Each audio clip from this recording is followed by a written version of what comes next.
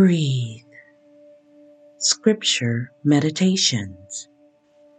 Psalms 16, a song of trust and security in God.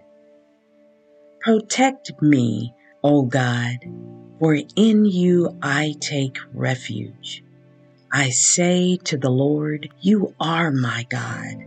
I have no good apart from you. As for the holy ones in the land, they are the noble, in whom is all my delight. Those who choose another God multiply their sorrows. Their drink offerings of blood I will not pour out, or take their names upon my lips. The Lord is my chosen portion and my cup. You hold my lot. The boundary lines have fallen for me in pleasant places. I have a goodly heritage.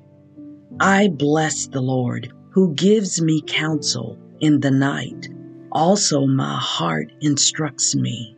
I keep the Lord always before me because he is at my right hand. I shall not be moved. Therefore, my heart is glad, and my soul rejoices. My body also rests secure.